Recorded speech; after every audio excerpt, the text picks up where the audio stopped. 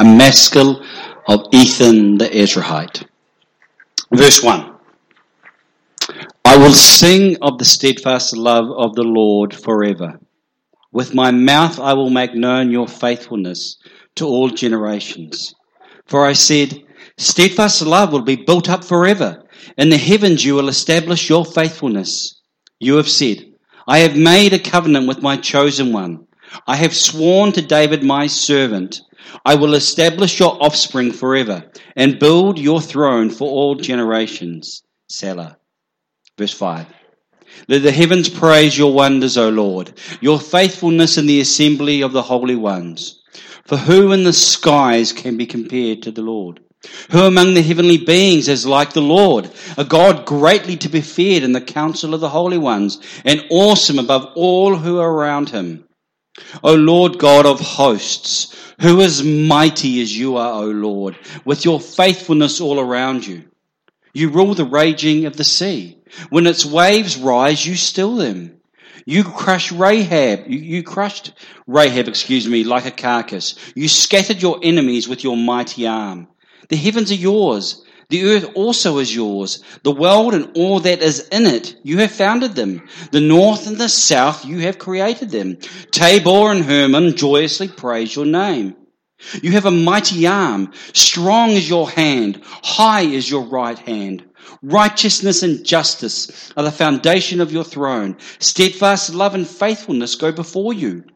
Blessed are the people who know the festal shout, who walk, O Lord, in the light of your face, who exult in your name all the day, and in your righteousness are exalted.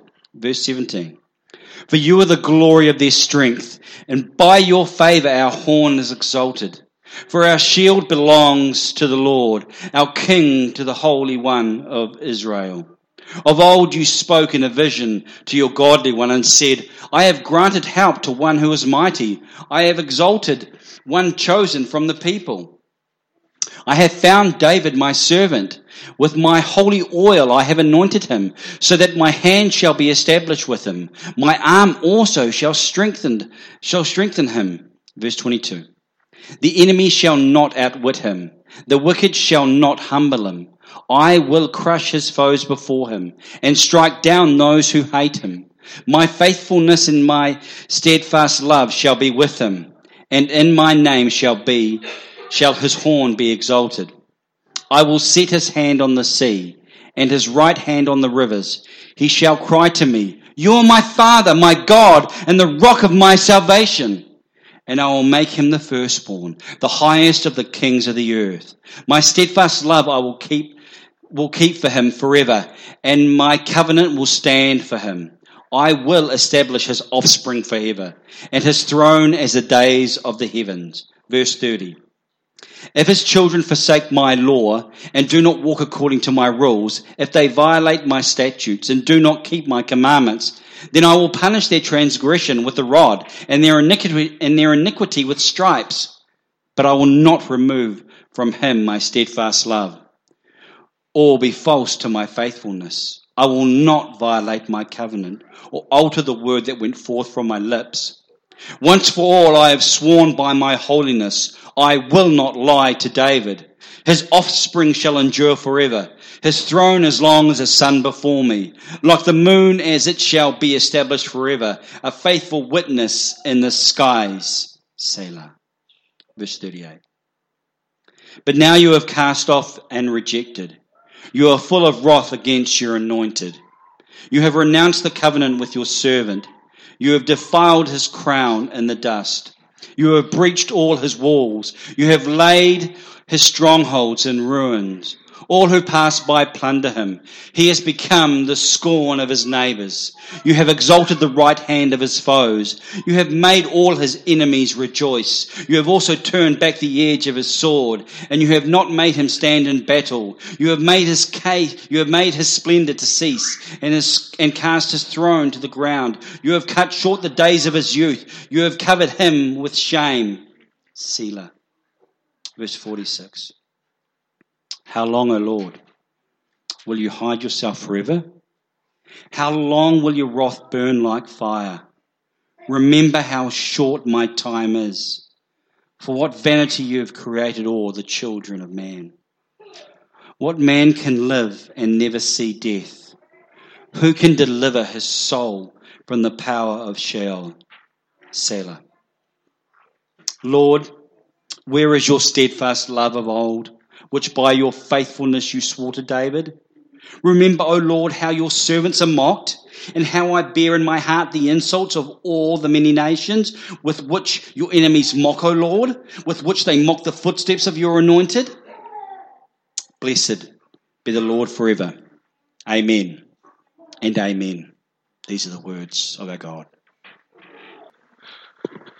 We are in week 7 of our Summer in the Psalms series, in one of the worst summers in Palmerston North's history, I am told. And I wanted to do a selection of Psalms, and they bring out all the different themes that are found in the Psalms. So last week was Psalm 88, which was very much a psalm of lament. And this Sunday we're in Psalm 89, and I've chosen it for a very specific reason. It is set in a very dark time in Israel's history. And it is centered around the remembrance of the Davidic covenant and the faithfulness of God. The Davidic covenant is a tremendously important part of Scripture. If the Bible is the story of God's plan of salvation from beginning to end in Jesus Christ, and it is, and if we compare the Bible to something that we can all appreciate to different degrees, for example, a car, I would argue that the Davidic covenant is something like the headlights or maybe even the steering wheel. In that, it gives direction. And I say headlights because we can all appreciate the fact you would not drive a car without headlights at night in the dark. You just wouldn't. It gives direction and shows the future when times are dark. And I think the Davidic covenant is so important in this way, and that it shows its way through many of the really, really dark times in Scripture. I think one of the reasons why we don't appreciate books like 1st and 2nd Samuel, 1st and 2nd Chronicles, 1st and 2nd Kings is because we don't get the Davidic covenant. And we read those books. Maybe you do a Bible in the Year reading plan and you get to 1st or 2nd Kings or 1st and 2nd Chronicles and you're just like, so what? And there's a real danger for that for me here this morning, because it can be a little bit like a so what moment. Why are we looking at a psalm about the Davidic covenant? David's old news, Jesus has come. But what we need to be asking ourselves is how did we get to the place where we're at now? I'd also argue that rightly understanding the Davidic covenant helps us when we get to the start of the New Testament and we get those 4 Gospels, Matthew, Mark, Luke, and John. It helps us appreciate the culture and the expectation of a Messiah. I think that is one of the great purposes of the Davidic covenant. It helps Israel long for and appreciate the fact that a Messiah will come based on the promises of God in Genesis 3:15 that a seed of the woman will come and crush the serpent's head. Let's pray and we'll get into it. Holy Spirit, we ask this morning that you would come and illuminate your word which you authored. This psalm through Ethan. And Holy Spirit, we ask that you would illuminate the text to show it what it means, that it would bring encouragement, and that ultimately it would lead us to appreciate and long for Christ all the more. In Jesus' precious name we pray this. Amen. Okay, we're not going through every single verse, just throwing that right off the bat, 52 verses, but I want to jump around a little bit. And as we ask ourselves the question, what's going on here, we need to appreciate the context, because 2017 New Zealand is very, very different to 900 BC Israel, which is what we have here. And I understand and totally appreciate that not all of us have got our brains fully warmed up in January, but this is very helpful for us to understand Scripture. Once again, just like last week, David is not the author. This psalm is written significantly after, a generation or two most likely, after the reign of King David. And it is written by a man, you see in the first verse there, a guy called Ethan the Ezrahite. He's mentioned in 1 Kings chapter 4 as a wise man at the time of the reign of King Solomon. I think that this psalm makes most sense, and most commentators agree that this psalm was written after the reign of King Solomon in a very dark, seemingly hopeless time in Israel's history, 900 BC or thereabout. If you're asking yourself, so what? Why does that matter? I don't know these people. That's okay. We'll get there. What we have to do when we look at a psalm, and I'm very passionate about seeing Christ in all of Scripture, but what we have to do is always, the first principle is, we always have to ask ourselves, what did this mean to the people who read it first? Only then can we look back at the whole story of Scripture and see how it points to Christ. So we're going to go big picture, narrow it down, and then we're going to sweep through it again and see how this psalm and the Davidic covenant points us to the perfect Redeemer King, whose name is Jesus. Real briefly, Bible starts off with Adam and Eve. They're exiled from a garden. Noah, with the ark, protects a small remnant of people as God judges the earth. And God speeds up his salvation plan with Abraham, through whom he forms the nation of Israel. This nation of Israel is taken into slavery in Egypt. They are brought out by Moses. And this nation has grown at this point to about 2 million people. In Psalm 89 verses 9 and 10, the Exodus and Israel coming out of Egypt is mentioned. This is the demonstration of the faithfulness of God. Israel then go into the land of Canaan, the promised land, the land that was promised to Abraham. And it becomes a time of the judges. There is no king in the land. Every man does what is right in their own eyes. And the people of Israel demand a king. They want a king. And Saul, a man called Saul, is appointed. In 1 Samuel 15, we see that Saul is disobedient. God has ordered them to fully conquer the Amalekites. And Saul says no. He disobeys God. And it gets so bad that the prophet Samuel has to kill the Amalekite king himself.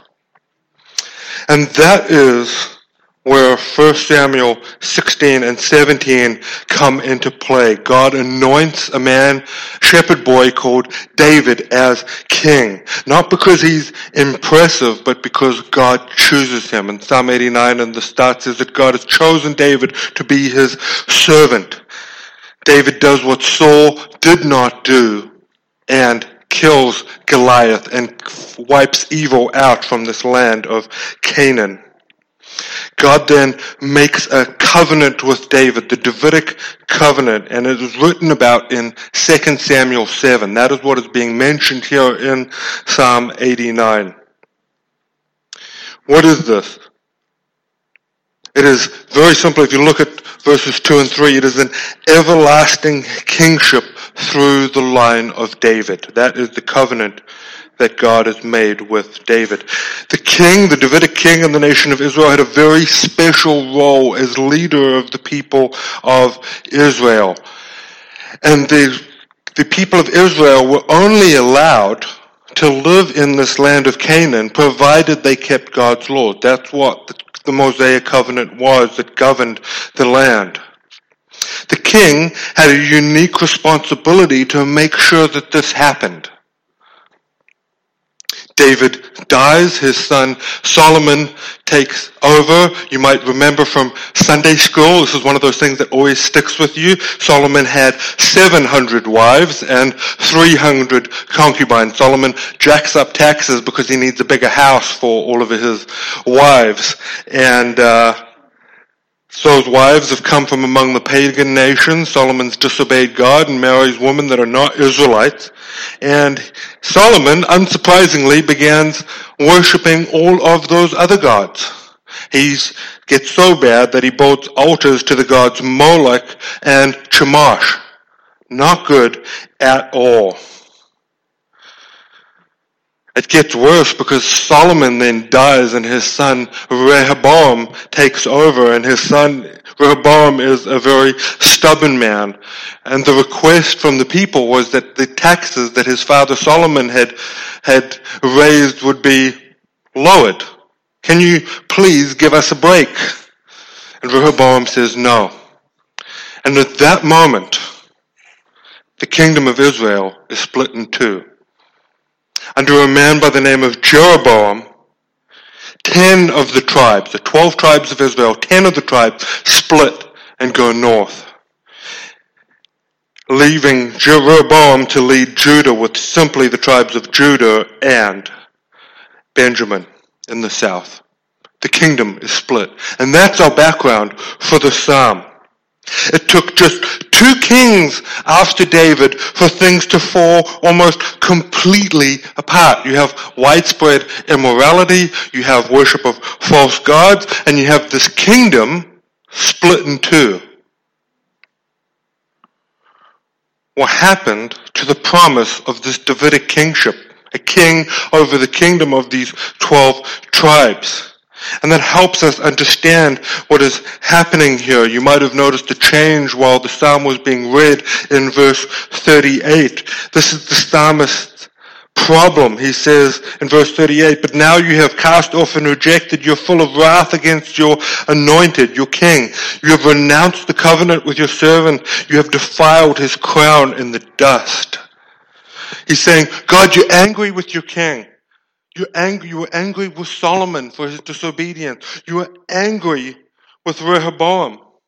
And now this crown of David is in the dust.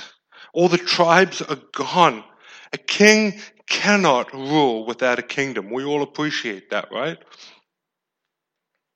It says in verse 40, it says the walls are down. Anyone can come into Canaan and plunder. They have no respect for the people of God. They mock God, they mock his army, and they beat it easily. And if we look through verses 40 through to verse 46, the psalmist is laying the blame for this on God. Why have you allowed this to happen? He says this throne of David that was supposed to be so majestic is now worthless. The Davidic kingship is a shadow of its former self, and it's a shame upon David's name. God, what are you doing? That familiar cry in verse 46, how long, O Lord, Yahweh, will you hide yourself forever? What are you doing? I don't understand. I know it is hard for us to appreciate a kingdom in the Middle East, a theocracy 3,000 years ago, but the inherent interest of the entire world over the past few months with the American election at least makes me realize that we do understand something of the importance of nations and good leadership. But especially so in Israel. Imagine you live in a theocracy where church and state are one, and you're in a nation that is set apart from all other nations, and this nation is ruled by a king who is supposed to reign in righteousness. It says in verse 27, I will make him, this king, the firstborn, the highest of the kings of the earth. The greatest nation on earth specifically set apart by God. And you imagine now that this nation and this kingdom falls apart and begins to crumble so quickly within just 2 generations. You can imagine how that would cause the psalmist anguish. God, where are you? You were supposed to make this good. You've let us down. And what he does is calls on God to remember his covenant with David. This covenant is explained in verses 20 through to 37. We're going to take a little look at that. But very simply, look at verse 29 and we ask ourselves the question, what is this covenant? What are the purposes? What are the points of agreement that God has made with David? Firstly, in verse 29, it says, I will establish David's offspring forever. 2 Samuel 7 specifically says that this covenant will be fulfilled after God has raised up an offspring of David and after David has died. David is not supposed to be the king who reigns forever. And his throne is the days of the heavens, it says. It says, there's a king ruling a kingdom forever, and this king comes from the line of David. Or a series of kings, because that's how it did begin. Verses 30 to 32 says that if they sin, I will discipline and punish them, but not remove the covenant from them. That is huge. Absolutely huge. Verse 33 says, I will not remove from him my steadfast love or be false to my faithfulness. What this is saying is yes, the kings will sin and yes, they will be disobedient to me, but this covenant is essentially unbreakable. I will make sure that the offspring of David will rule forever. And why is this? Because of a very special bond between this offspring of David and God the Father. Verse 26, look at what it says. He says, he shall cry to me, you are my Father, my God, and the rock of my salvation. I will make him the firstborn. 2 Samuel 7:14, it said this way, I will be to him a father, and he will be to me a son. Sonship. The Davidic king will be a son of God. Now, this is not a unique concept at all in Scripture. Biblical understanding, which is very unpolitically correct in 2017, I understand, but firstborn sons occupy a special place in the family where they have a father-son relationship and they receive the blessing of the inheritance. They have the preeminent place in the family. How very unegalitarian. Adam, in Luke 3:38, is said to be the Son of God. Israel in Exodus 4, when Moses is talking to Pharaoh, Exodus 4, Israel, the whole nation of Israel, is said to be God's son. But what makes this sonship particularly special in Psalm 89 is the nature of the relationship between God and the Davidic king. Adam, thinking caps on, just for 2 minutes. Adam, prior to the fall, prior to the first sin in Genesis 3, was the son of God by obedience. It's important. His sonship, his role, his inheritance of the creation was tied to him obeying God's law. Very important. 2 forms of sonship. The Davidic covenant, and I'm calling that sonship by obedience. The Davidic covenant, however, is sonship by adoption. It is as if David says to the Davidic king, you are mine. Your offspring are mine. This is huge. Absolutely huge. If we compare these 2 versions of sonship, the one with Adam and the one with David, to building a house, And I'm not making this up because 2 Samuel 7 does use that illustration. If we're talking about building a house, sonship by obedience, Adam says, "You're my son, I am your father, build me a house. You must build me a house." We get that? You must be obedient and build me a house. But on the other hand, sonship by adoption, like with David, says, "I am your father, you're my son, I will build you a house." Huge, huge difference. Huge difference. Because if sonship, this father-son relationship is by obedience, it can be lost according to sin and disobedience. That's what happened with Adam. But if it is by adoption, it cannot be lost. It cannot be lost. By what basis then will this Davidic covenant be kept? On the basis of God's faithfulness and God's holiness. And that's what's happening in the first part of the psalm. The psalmist is saying God is faithful. He does not change. Verse 2, it says, "For I said, steadfast love will be built up forever. In the heavens you establish your faithfulness." And he makes this argument over and over and over and over again.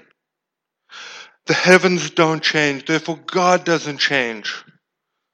He is faithful because he is not like us. People break promises. You understand that. We all understand that. All of us have broken promises. But God is said to be holy.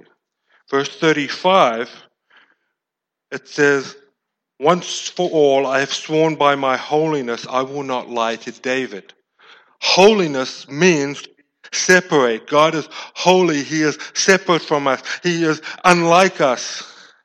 People lie, but God is not like us. He does not lie. Therefore, he cannot lie. He doesn't break promises. So if God has sworn on the fact that he is faithful and unchanging, and he's sworn on the fact that he is holy, that he is completely unlike us, means he'll keep his word. This therefore brings hope. It's taken just 2 kings after David for this kingdom to seemingly fall apart. But God has promised to supply the kingship with the strength to rule forever. What has happened? David himself was imperfect. We know about that. David and Bathsheba and all those kind of things. You kill the husband of the woman you have an affair with, that's not good. But he was a man after God's own heart. He was an imperfect man, but he was a man that did love God. David was an imperfect king. His descendants, however, were even more imperfect. And all of this then begs for a perfect Redeemer King. And we now know his name is Jesus. We now know this. Matthew's gospel goes to great pains to show that Jesus is the son of David. It's one of those things that we read when we read the gospels. We look at it and we go, okay, Jesus the son of David. Jesus comes into Jerusalem. The children sing, "Hosanna to the son of David." And we look at that and we go, okay. But if we appreciate the Davidic covenant, it all starts making sense why they cared so much that Jesus was the son of David. Jesus is born in Bethlehem, the town of David, under the reign of King Herod, who is not from the Davidic line. He's not. And he's in the pocket of Rome. He is no friend to the law of God. So when Jesus was born, the desire for this Davidic king to come and save his people was so strong. Jesus ultimately is the Davidic king, the offspring of David, who rules forever. Let us sweep through the psalm real briefly and see that.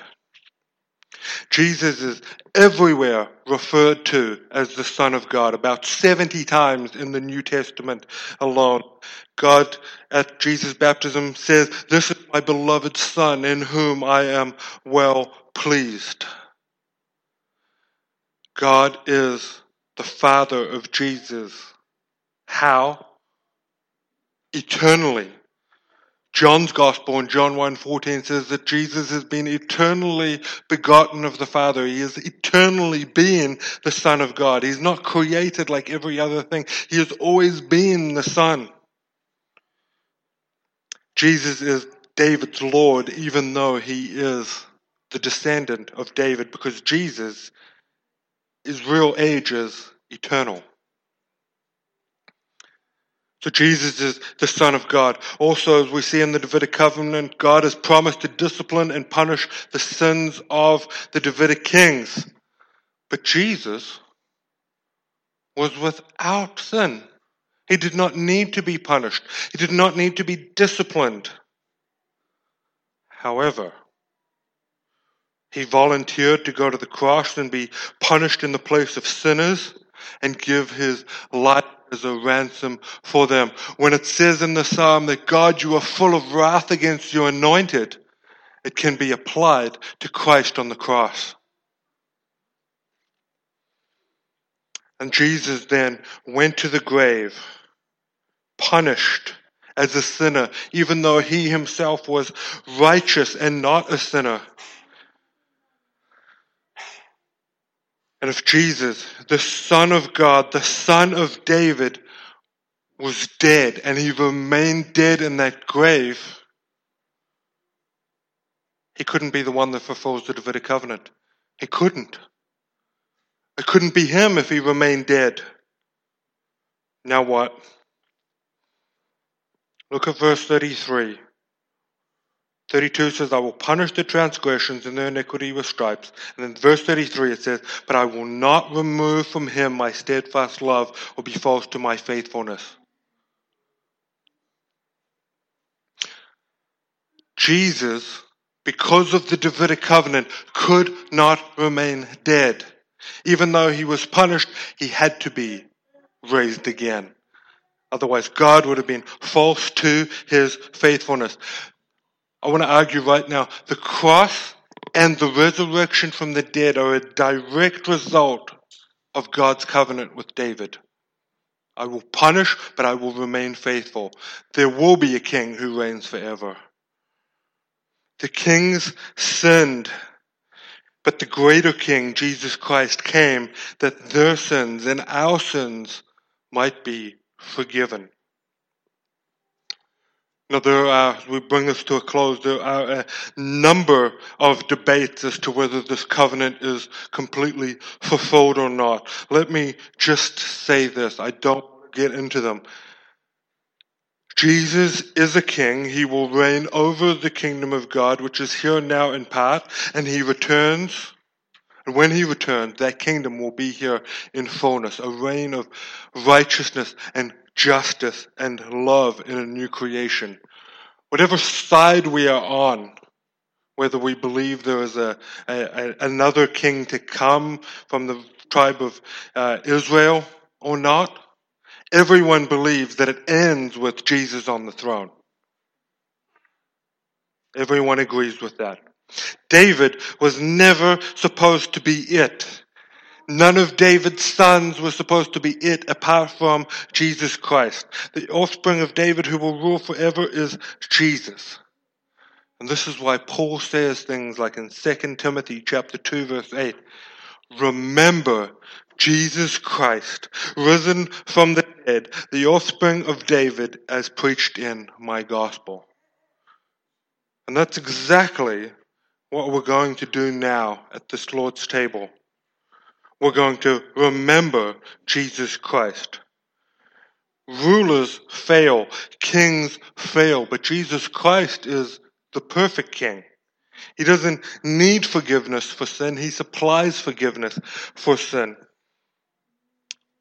And with the Lord's Supper, because Jesus Christ is the Son of God, if we are united to him by faith, we have as much right to the kingdom of God as he does. It's one of those statements that makes you backpedal. It's so intense. We have as much right to the kingdom of God as Jesus does if we are united to him by faith. A kingdom of righteousness and justice, not built with our hands, but built by Him. We look forward as Christians to a kingdom where we cannot be thrown out unless the holy, eternal, faithful God stops being holy. That's the only way we can be thrown out of God's favor if we are Christians. The bread and the wine in front of us are given with the promise that one day we will eat and drink with Him in His kingdom. That is immense. I know this looks very ordinary to have bread and to have some wine, but the kingdom is being made visible right in front of us when we eat and drink. And we partake knowing that our sins are forgiven because Christ died and because of the faithfulness of God the Father, He rose again. It is an immense, immense blessing. And the Davidic covenant is one of the things that God used to make it happen. Let's pray.